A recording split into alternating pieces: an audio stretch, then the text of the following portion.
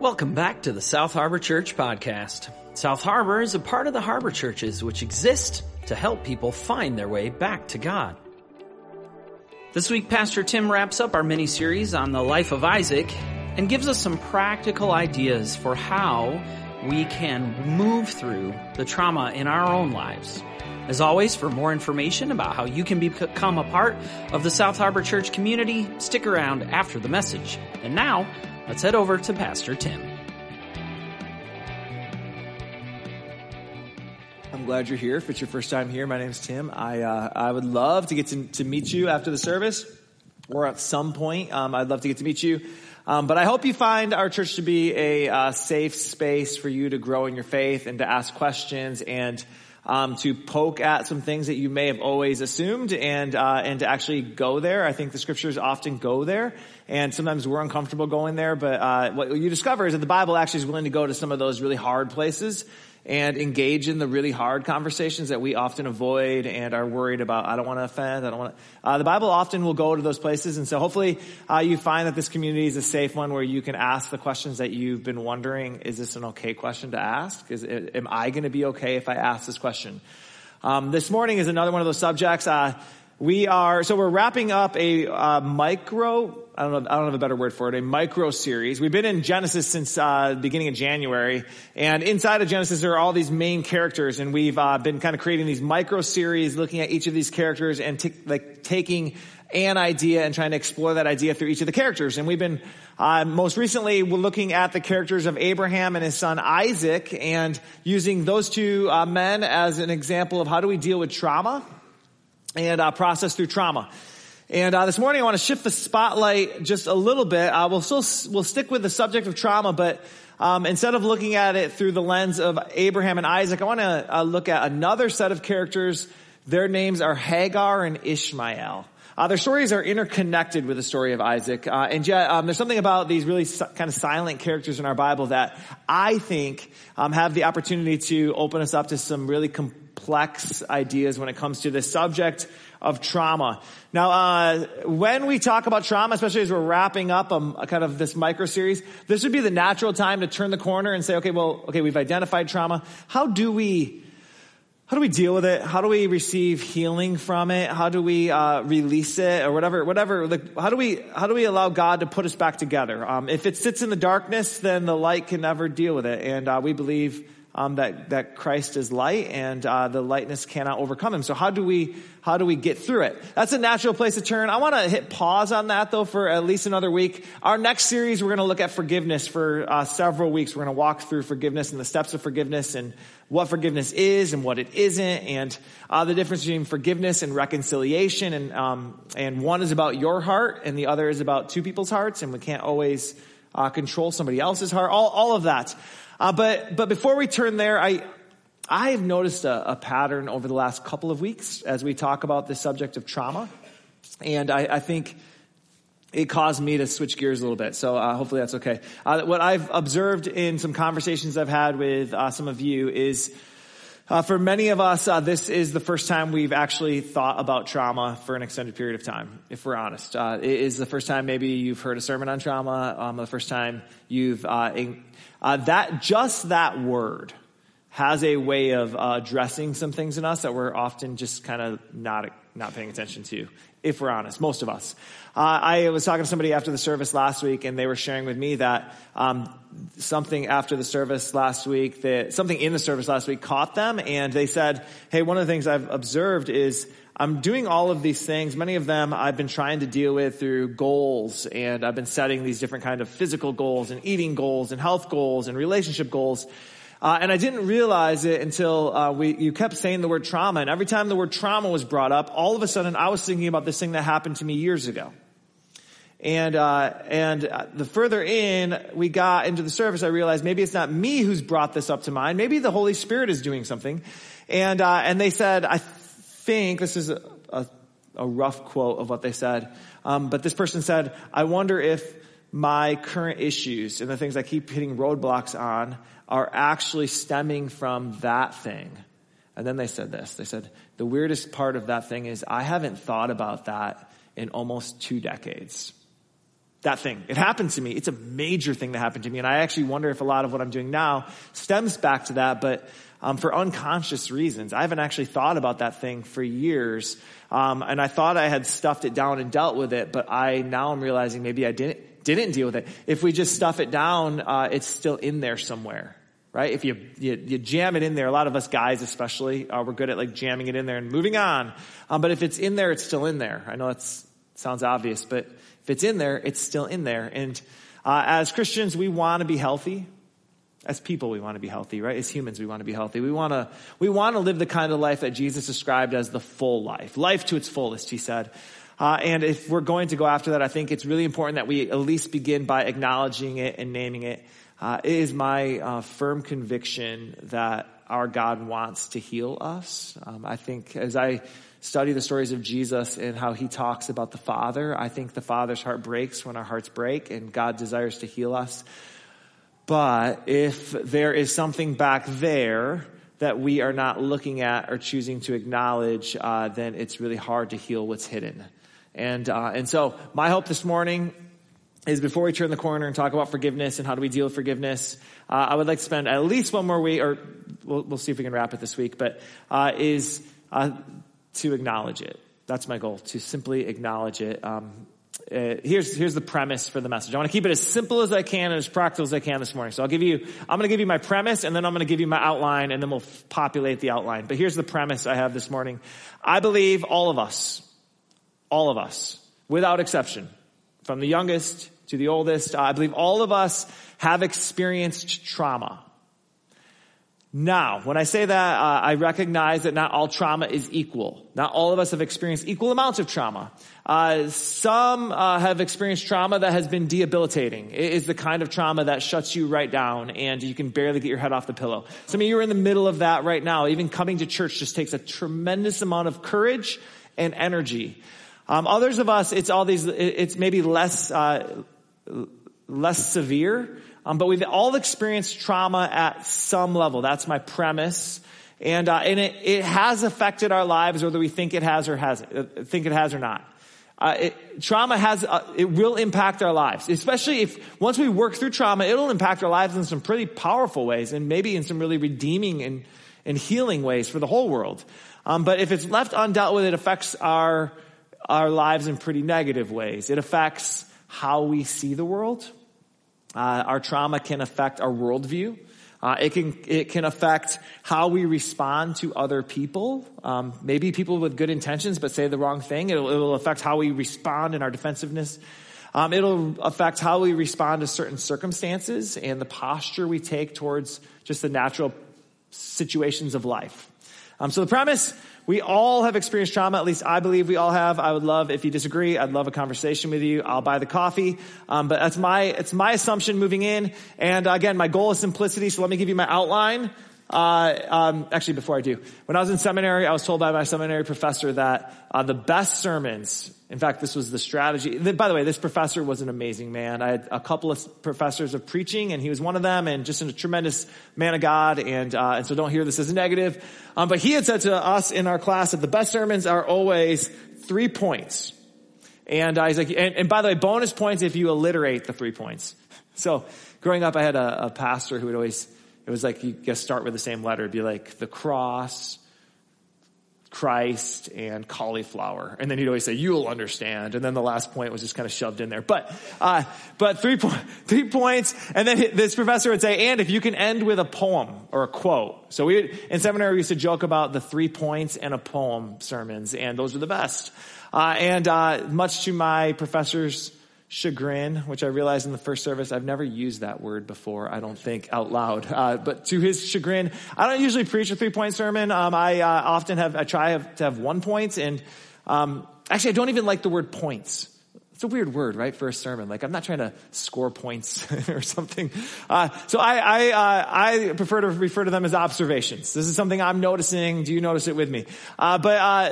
To redeem our relationship, my professor and I, this morning I want to give you a 3 observation sermon. 3 observations that stem from a story that I find to be really, really relevant and really powerful. But 3 observations, I'll even give them to you. Here's my 3 observations. First, In moments that should be about celebration, one of the things trauma can do is it can blind us from joy. So where you should be celebrating, trauma can blind us from joy. Second observation, trauma can blind us from reality.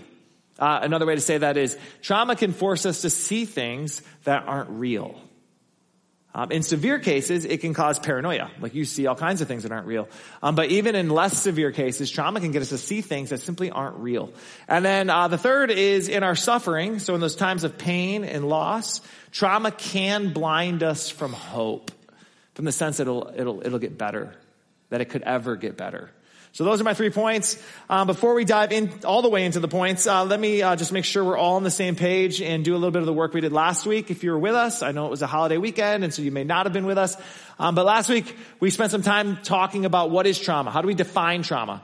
So there's lots of ways to do this, but just so that we're all on the same page, here's the working definition of what we mean this morning, or at least what I mean when I talk about trauma. By the way, this word trauma can be used flippantly. I understand that. We use the word trauma for all kinds of things, right? Like we use it for physical injuries, like it's a traumatic injury. We use it flippantly when we say things like, oh yeah, I had a really bad taco and it was traumatic. Right? Like we'll use it like that. Or remember that time Tim sang in the service? What a traumatic experience. Okay. That may have been traumatic. However, that's not how we're using it. The word trauma is actually, yes, it can be part of our vocabulary and kind of common speech, but it's actually a clinical diagnosis with certain diagnostic properties. That's how I want to think of it, this morning.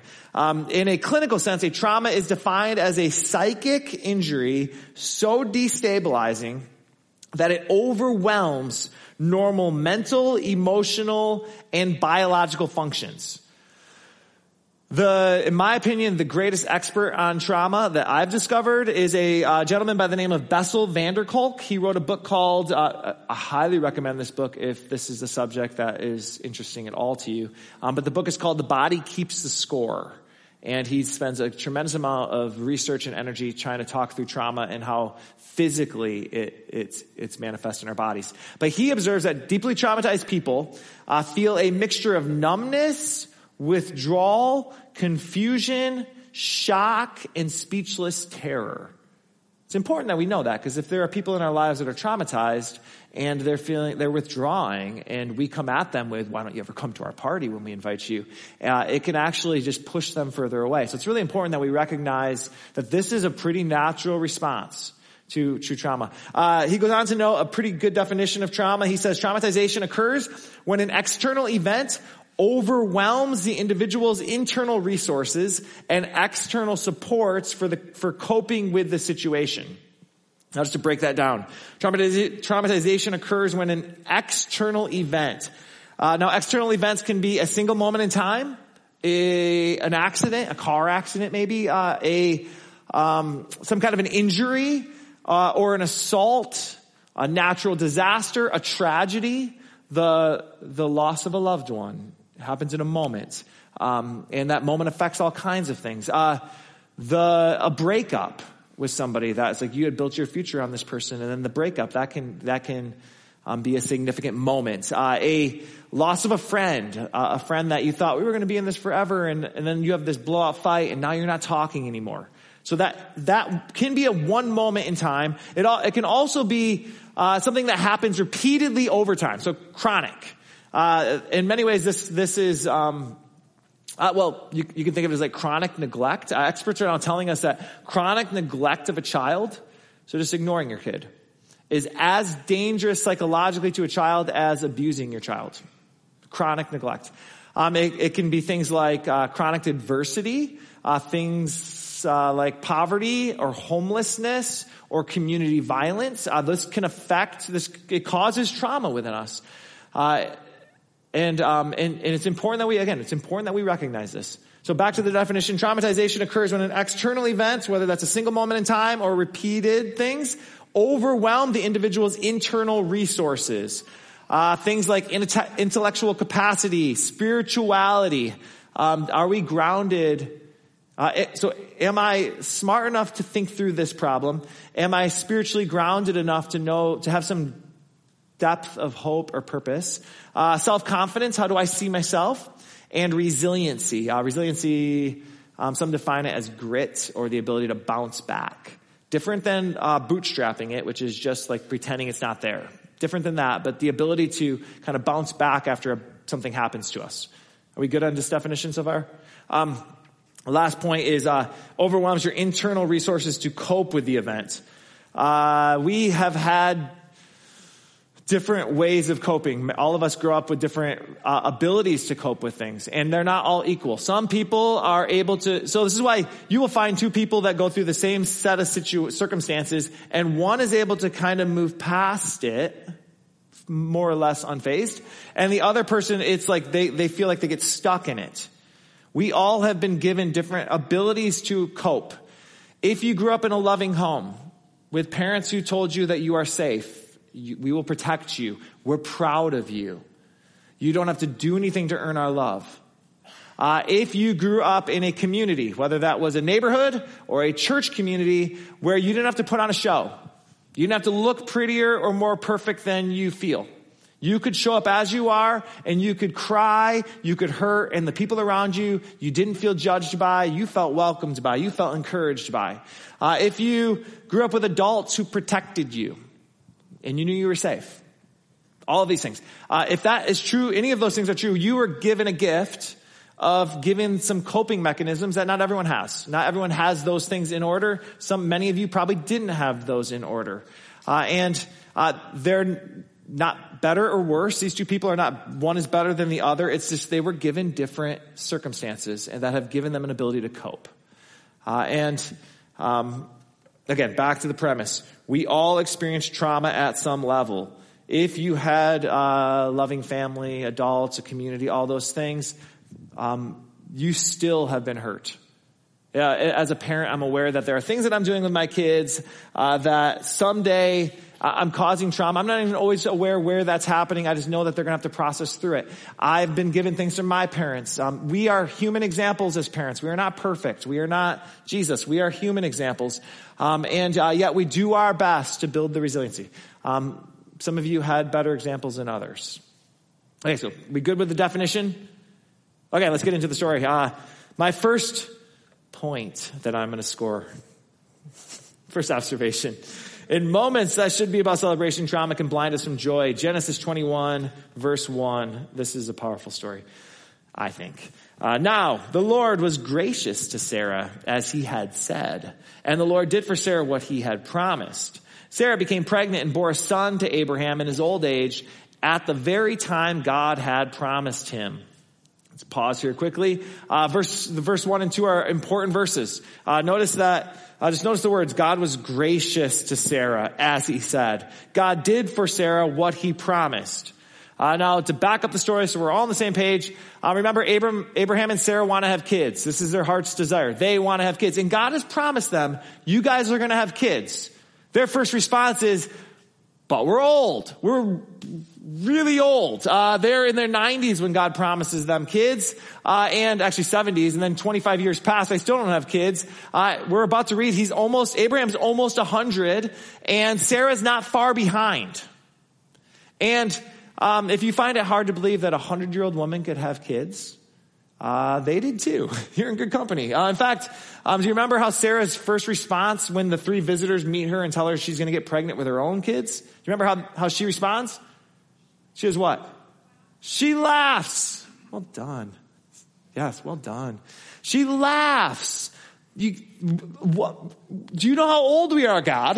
Do you know, us having kids, this is a shocking and kind of an offensive idea that we could have kids at our age. And yet God promises them kids, and now we read that God has been gracious, and he remembered his promise, and they have kids. Then verse 3.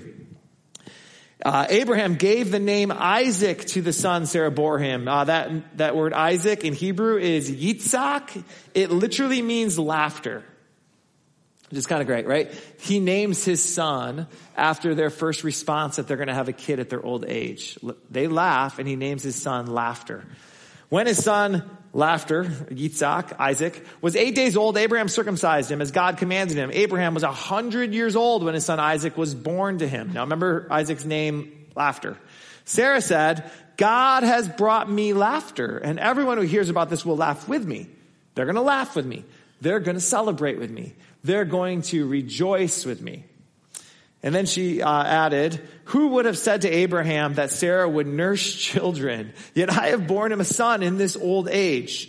Okay, so chapter 21 begins. Laughter, joy, celebration.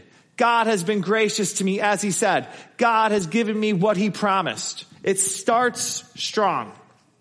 Verse 8, the child grew and was weaned. So sometime between the ages of 2 and 4. And on the day Isaac was weaned, Abraham held a great feast. So they get pregnant. God is gracious. They have a son. God has given us what he promised. And now they get past that crucial, in the ancient world, that early season of life was real delicate. Still in many parts of our world today, not many kids, many kids do not survive 2 to 4 years old. But finally, Isaac gets to the point where he's now, it looks like he's going to make it. He's 4 years old, 2 years old, somewhere in there. And Abraham says, we made it. God's been good. God gave us what he promised. Let's party. And we read he throws a big feast, which means he invites all of his neighbors, all of his family, all of his friends. He takes the best animals he has and he throws them on a grill. He's going to party. Verse 9. But Sarah saw the son whom Hagar, the Egyptian, had borne to Abraham was mocking. And she said to Abraham, get rid of that slave woman and her son, for that woman's son will never share in the inheritance with my son Isaac. The matter distressed Abraham greatly because it concerned his son. Now, who is this Egyptian slave, Hagar, and her son? Do you remember the story of Hagar? It feels like forever ago. I know we're recapping a lot right now, but Chris Thompson preached on it like 2 months ago. Genesis 16, we meet Hagar. And Hagar, essentially, whose idea was it that Abraham marries Hagar? Do we remember?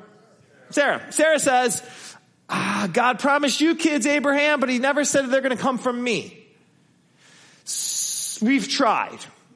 There's no kids. God promised you kids. You deserve to have your life continue. Why don't you marry her? And she finds an Egyptian slave named Hagar, and Hagar marries Abraham. Then they have a son named Ishmael together. Ishmael. It's all because of Sarah. It was Sarah's idea. And she then immediately, once they have this kid, she all of a sudden jealousy settles into Sarah, and she's like, I don't want you having this other son. I mean, I know it's kind of a weird story. It's like Days of Our Lives meets Bridgerton or something. But but now we read that Sarah has a son of her own, and she looks over at this other son, the son of this other woman, and she doesn't like this other kid. She doesn't like that he's under the roof of their house. And so Abraham, I know you're celebrating because he's your son, and you're sad because I'm asking you to send out that son because he's your son, but he's not my son. I don't want that son in our house anymore. We read that, but Sarah. All Sarah can do in this moment, Abraham wants to throw a party because they've had a boy, Isaac, together. This is our son. All Sarah can do in this moment is focus on him, this other woman's son. It reminds her of all this stuff back there that she doesn't like. And all she can do in this moment that should be celebration and joy is focus on him. Now, before we get too hard on Sarah for her actions, and they warrant us being a little critical of her and what she does, but before we get too hard on her, remember what she's been through. The very first thing we read about Sarah is this, Genesis chapter 11. Now Sarai, at that time, before her name was changed, was childless because she was not able to conceive. That's the very first thing we read about Sarah. That's her identity. She can't have kids. Oh, that woman, you want to marry her? She can't have any kids. That was like, having kids in an ancient culture was a big deal. Your kids were the ones who protected you. They're the ones who made sure to help around the farm. Your kids were the ones who, when you got old, would care for you. But Sarah was childless because she was not able to conceive. Children were how you passed on your family name, how you pass on your legacy. Without children, the family tree is just a family stick. But Sarah was childless because she was not able to conceive. But also children, you just get the sense that Sarah wants kids of her own. Like she could have just said, okay, you have Ishmael, now Ishmael will pass on our name, he'll care for us when he's old. But there's something in Sarah that longs for children. This is something that sits in many of us. I cannot tell you how many couples over the years I have sat with and prayed with, and more than several occasions I have cried with, because the desire of their heart was to have kids, and it didn't look like God was going to give them children. There are few traumas that wedge themselves into us deeper than that experience. So we need to have a little bit of grace for Sarah, just a little bit. From my experience, it has been the every month letdown of, okay, let's get our hopes up. God's going to give us what we desire. God, let's get our hopes up. And then every month it's the letdown and the reality of the letdown. And then it's every night the prayers you pray together. God, we pray that you would grow our family, you would give us kids. And you have to ask yourself, if you're looking at Abraham and Sarah, 25 years of trying, who knows how long they tried prior to stepping into the promised land. So they're 100. How many nights do you pray before you stop praying? Some of you have had dreams you've chased, and that's a question you've asked. How many nights? Did it start like I think many couples start, where let's pray together, and maybe you even get down on your hands and knees, and then do you stop getting down on your hands and knees, and do you lay in bed and pray? And then do you just stop praying? Or is it like cold turkey, I'm done praying for this? Or does it kind of just fizzle? We forgot to pray today, we'll pray tomorrow. And then eventually we pray once a month, and then we stop praying.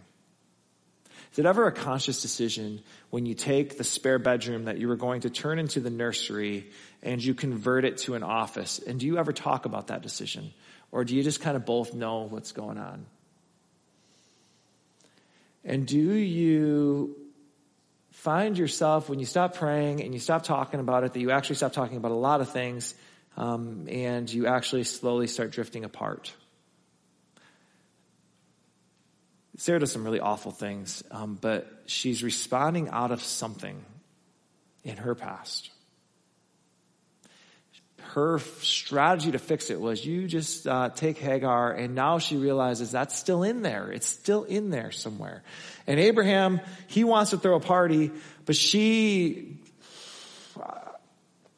God has been gracious, and God gave me what he promised me. She can't even see it at this point. Not fully. She's at her own party that Abraham throws, and she's still sad. And that's what trauma often does to us, isn't it? Those of you who've walked through it. Trauma can steal our joy in moments that should be celebration, but you're there and it does not feel like celebration. It is, excuse me, it is really hard to be happy for them when trauma, pain, and hurt are sitting here. So they call you and they say, we're pregnant. And you say, congratulations, but you don't feel congratulations. Or they call you and they say, we're getting married. And you say, yay, can't wait. But internally you're thinking, that was like my one single friend, and now am I just alone? I got the promotion. Yeah, I'm graduating. I got into the school. I asked her out to the dance and she said yes. And externally what we say is, congratulations, yay, I'm proud of you, I'm happy for you. But internally you're thinking, must be nice. Must be nice. Doesn't work out like that for me. In moments that should be celebration, trauma can blind us from the joy of it all. How do you know if there's a pain that has buried itself deep into you? If you find yourself unable to cheer them on in their successes, if you find yourself unable to celebrate with them, there is a chance that if you peel back the layers, there is pain back there somewhere. If you find yourself in moments that should be happy moments, moments that should be celebrations, but everything just kind of feels muted. It's Christmas. We should be having fun. And yet you're showing up to the party and internally you're thinking, I do not want to be here. Or you're thinking, I can't enjoy this. Or you're thinking, I need like a strong shot of something to survive this. Okay. If you're finding yourself in that spot on a celebration that should be, yay, there's a good chance if you peel back those layers, there is pain in there somewhere. Maybe you got to the spot where it's like you can't even pinpoint it. Like this gentleman or this person last week. You can't even pinpoint where did it start. I don't know where it's back there. I've not thought about it for a long time, yet your life is finding yourself like, I'm not happy here. I'm jealous of them. I get mad at them. I fly off the handle at that, the mention of that. I turn on that station and I'm like, I'm just boiling. There's a good chance that there's pain back there somewhere. It's important that we recognize that. That's observation number one. Observation number two, trauma can blind us from what is real. Trauma can blind us from what is real. Or another way of saying that is it can get you to see something that's not really there. So Abraham throws a party. Everyone's welcome. We're going to make steak. We're going to have a party. I'm having a boy, or I had a boy. You got to meet my 2-year-old, my 4-year-old. We got a party today. And so he throws a party, but Sarah, she can't celebrate because Sarah says, well, what about that other woman's kid? She can't even name his name, if you notice in the text. She can't be present for her own party. But there's something that Ishmael is doing. Do you remember? That actually provokes her even further. He's mocking. That's what our NIV translation says. It says, verse 9, but Sarah saw that the son whom Hagar the Egyptian had born to Abraham was mocking. Now, anybody here have an ESV on them?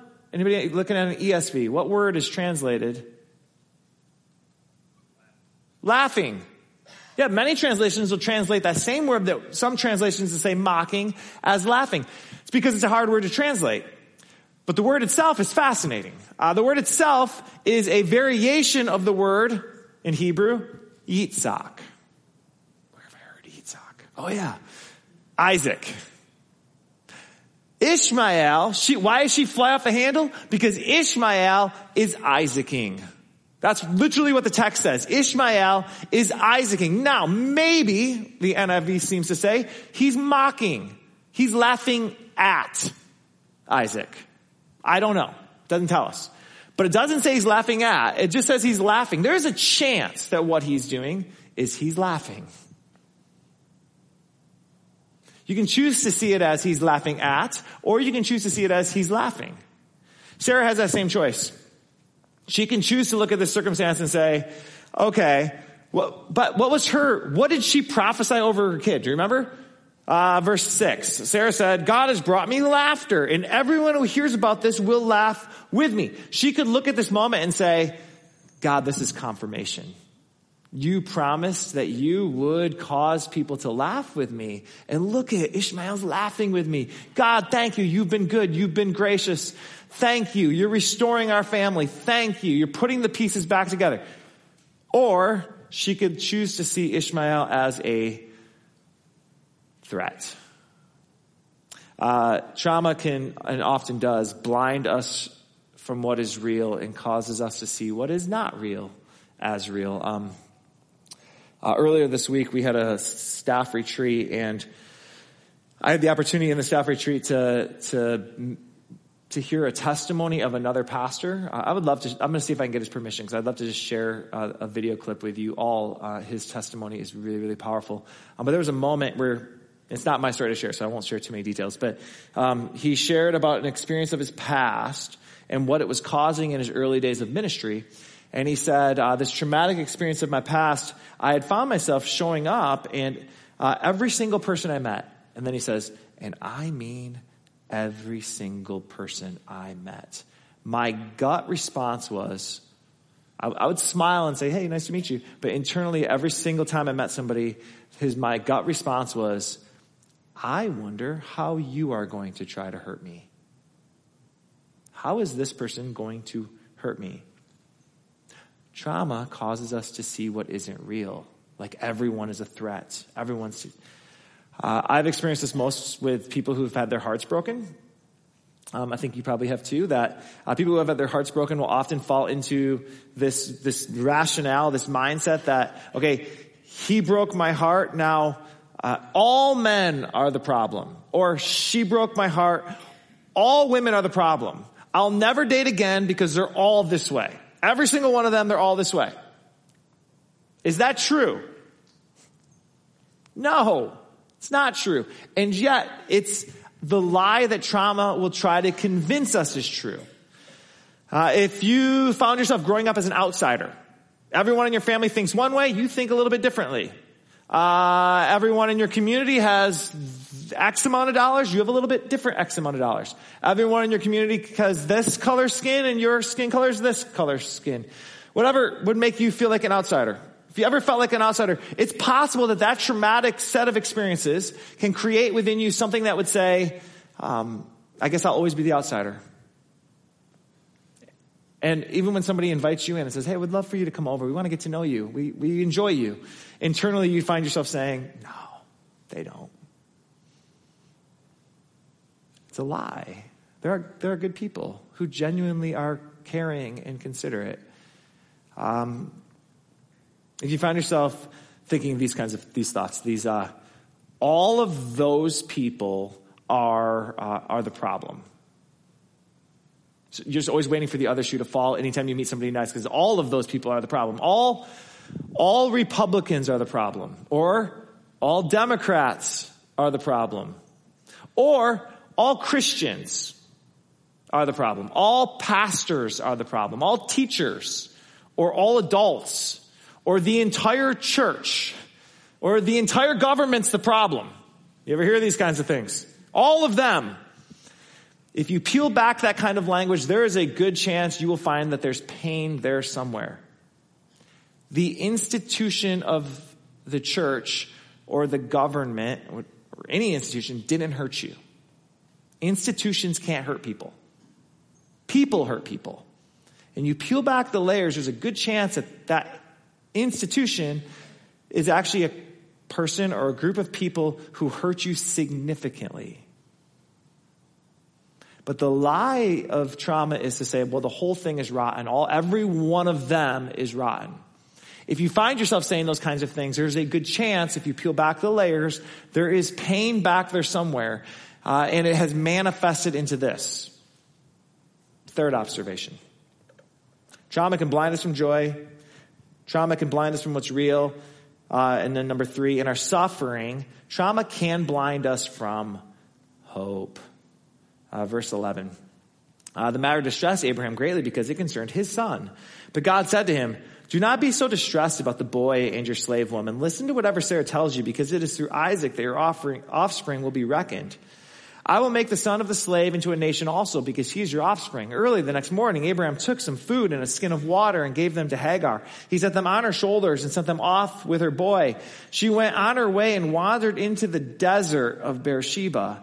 When the water in the skin was gone, she put the boy under one of the bushes. Then she went off and she sat down about a bow shot away, for she thought, I cannot watch the boy die. And as she sat there, she began to sob. It's a tough one. Anytime it's a kid. Hagar's done nothing wrong in the story. Okay, so just read the story. Hagar's done nothing wrong in the story. Period. She hasn't. Sarah also is responding out of her trauma, for sure. But Hagar, it's not Hagar's idea to get married to Abraham. It's not her idea. That's Sarah's idea. It's not Hagar's idea to get pregnant with Abraham's son, Ishmael. She doesn't even choose the name. It's not her idea.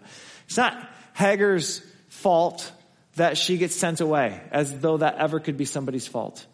It's definitely not Hagar's fault that her boy is now, she has to place her son under a broom tree or some kind of a bush in the middle of the desert and watch him die. The scripture tells us it's about a bow shot away. It's a idiom. We would say it's a stone's throw away. She has her son placed a stone's throw away, and she screams out, Doesn't say it's to God. She just cries out, I can't do it. I can't watch my son die. The word here for sob is the word bakah in Hebrew. It means to wail loudly with tears. This is not the soft, subtle, like wipe your hand tears. This is the, God, I'm so angry. I'm hopeless. I'm lamenting. I'm frustrated. I don't deserve this. These are the tears of a mom whose son she's watching die. And this is the son that she was not, this was all under the guise of, this is all part of God's plan. And now she's watching the son die, and she says, essentially, do something about it. Verse 17. God heard the boy crying, and the angel of God called to Hagar from heaven, and he said to her, what's the matter, Hagar? Don't be afraid. God has heard the boy crying as he lies there. Lift the boy up. Take him by his hand, for I will make him into a great nation. Then God opened her eyes, and she saw a well of water. So she went and filled the skin with water and gave the boy a drink. The Jewish commentary on this, known as the Midrash, says that this particular well of water, we know where it is. They claim this well of water is in a place known as Be'er Lahai Roi. If you were here last week, we spent some time looking at this. This is the same well that Isaac goes to after the sacrifice scene in Genesis 22. This is the same well that Hagar used, like when we meet her in chapter 16, she names the well, God sees me. God sees me, but she can't see the well. I love this line, verse 19. I feel like this feels true to me. Then God opened her eyes, and she saw a well of water.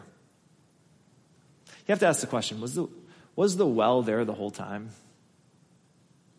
And she just couldn't see it because she was heartbroken? That's what trauma does for us. In our suffering, trauma, it blinds us from hope. There are wells. You read story after story in the scriptures of people who feel stuck, feel hopeless. And every single one of them, God meets their needs differently. Sometimes it's supernatural. There's a miracle. That's a small select group. Most of the time it's through another person who's trying to comfort. It's through bread or water or a well. But God gives some hope. But in our trauma, often we can look forward and say, I don't see any option, any possibility that this will ever be good. It's just hopeless. I feel hopeless. Maybe you're in a marriage that feels hopeless. Or there's a relationship in your life that feels hopeless. Or there is, between you and your child, it feels hopeless. There is a well there somewhere. Here's the truth of Christianity that I want to invite you to claim this morning if you're feeling hopeless. There is hope here somewhere. One of the first things the Christians said about the message of Jesus was they used this phrase. They said, this is good news. This is euangelion is the Greek word. We translate it evangelical now, and it's taken on a loaded meaning. But initially it meant this is good news. Good news.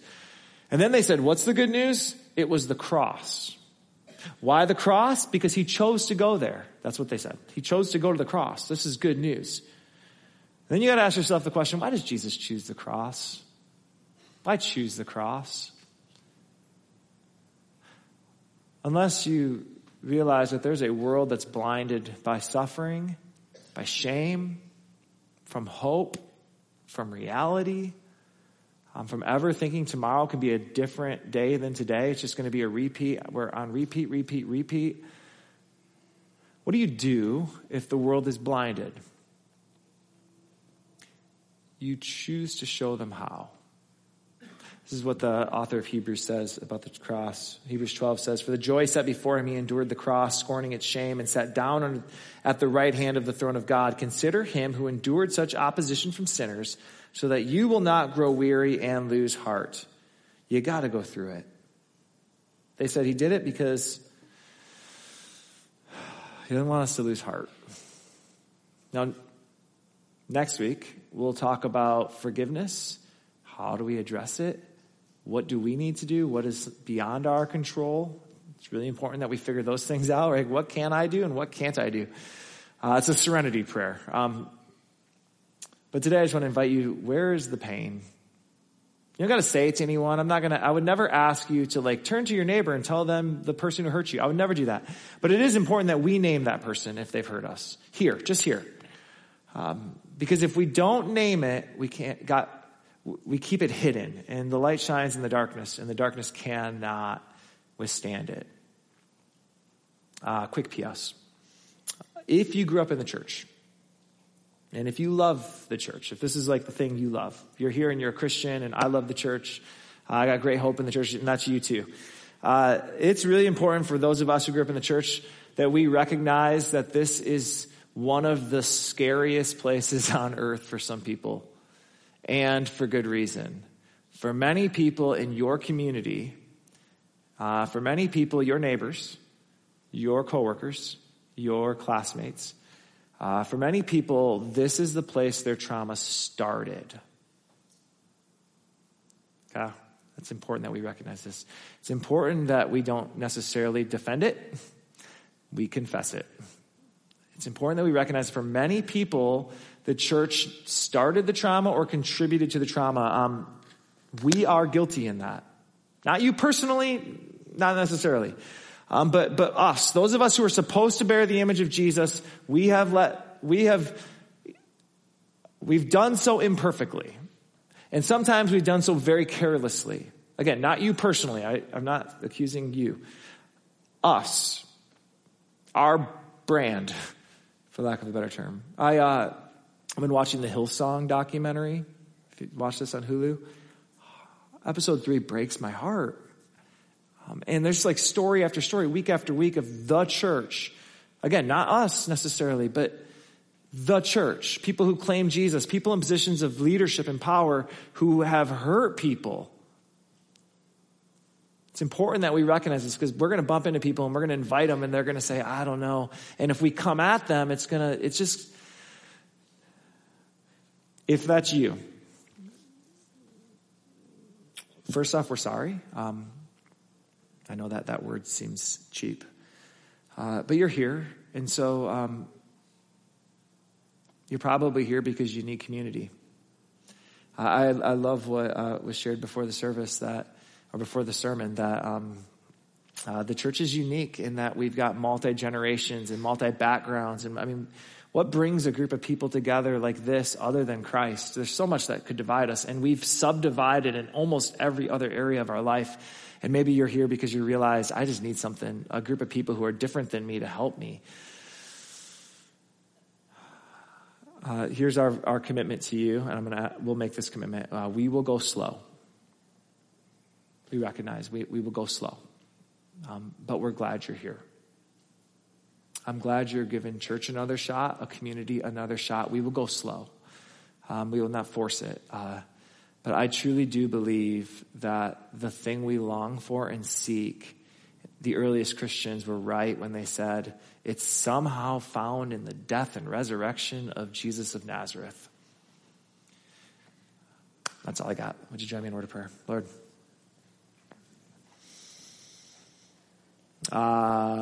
We pray that your Holy Spirit would do what words and lyrics and sermons cannot do. Lord, would you speak to our hearts? Jesus, you told us that the Holy Spirit, it plays the role of both comforter and the one who convicts. And so, Lord, for those of us who need a word of comfort this morning, Holy Spirit, would you bring us comfort? If our souls are tearing apart, if our hearts are breaking, for those of us who are shedding tears every night over somebody in our lives who are hurting, Lord, we need your comfort. We need you to speak to that pain. And then, Lord, for those of us who need a word of conviction, we have allowed a past traumatic experience to shape how we see the entire world. Lord, would you convict us in this? Help us to change our course. Help us to soften our hearts. Lord, help us to find the courage to deal with it. Holy Spirit, whatever it is you need us to do, we invite you to do it. And King Jesus, we pray this through your beautiful name. And everybody said, amen. Would you please stand? We hope that this week's message has brought you both some challenge and some blessing. For more information about how you can become a part of the South Harbor Church community, find us on the web at www.southharbor.org or find us on Facebook and Instagram at South Harbor Church. And on Sunday mornings at 9 a.m., you can find our service streamed live on our Facebook page. And so from all of us here at South Harbor and the Harbor Churches, we want to wish you a blessed week.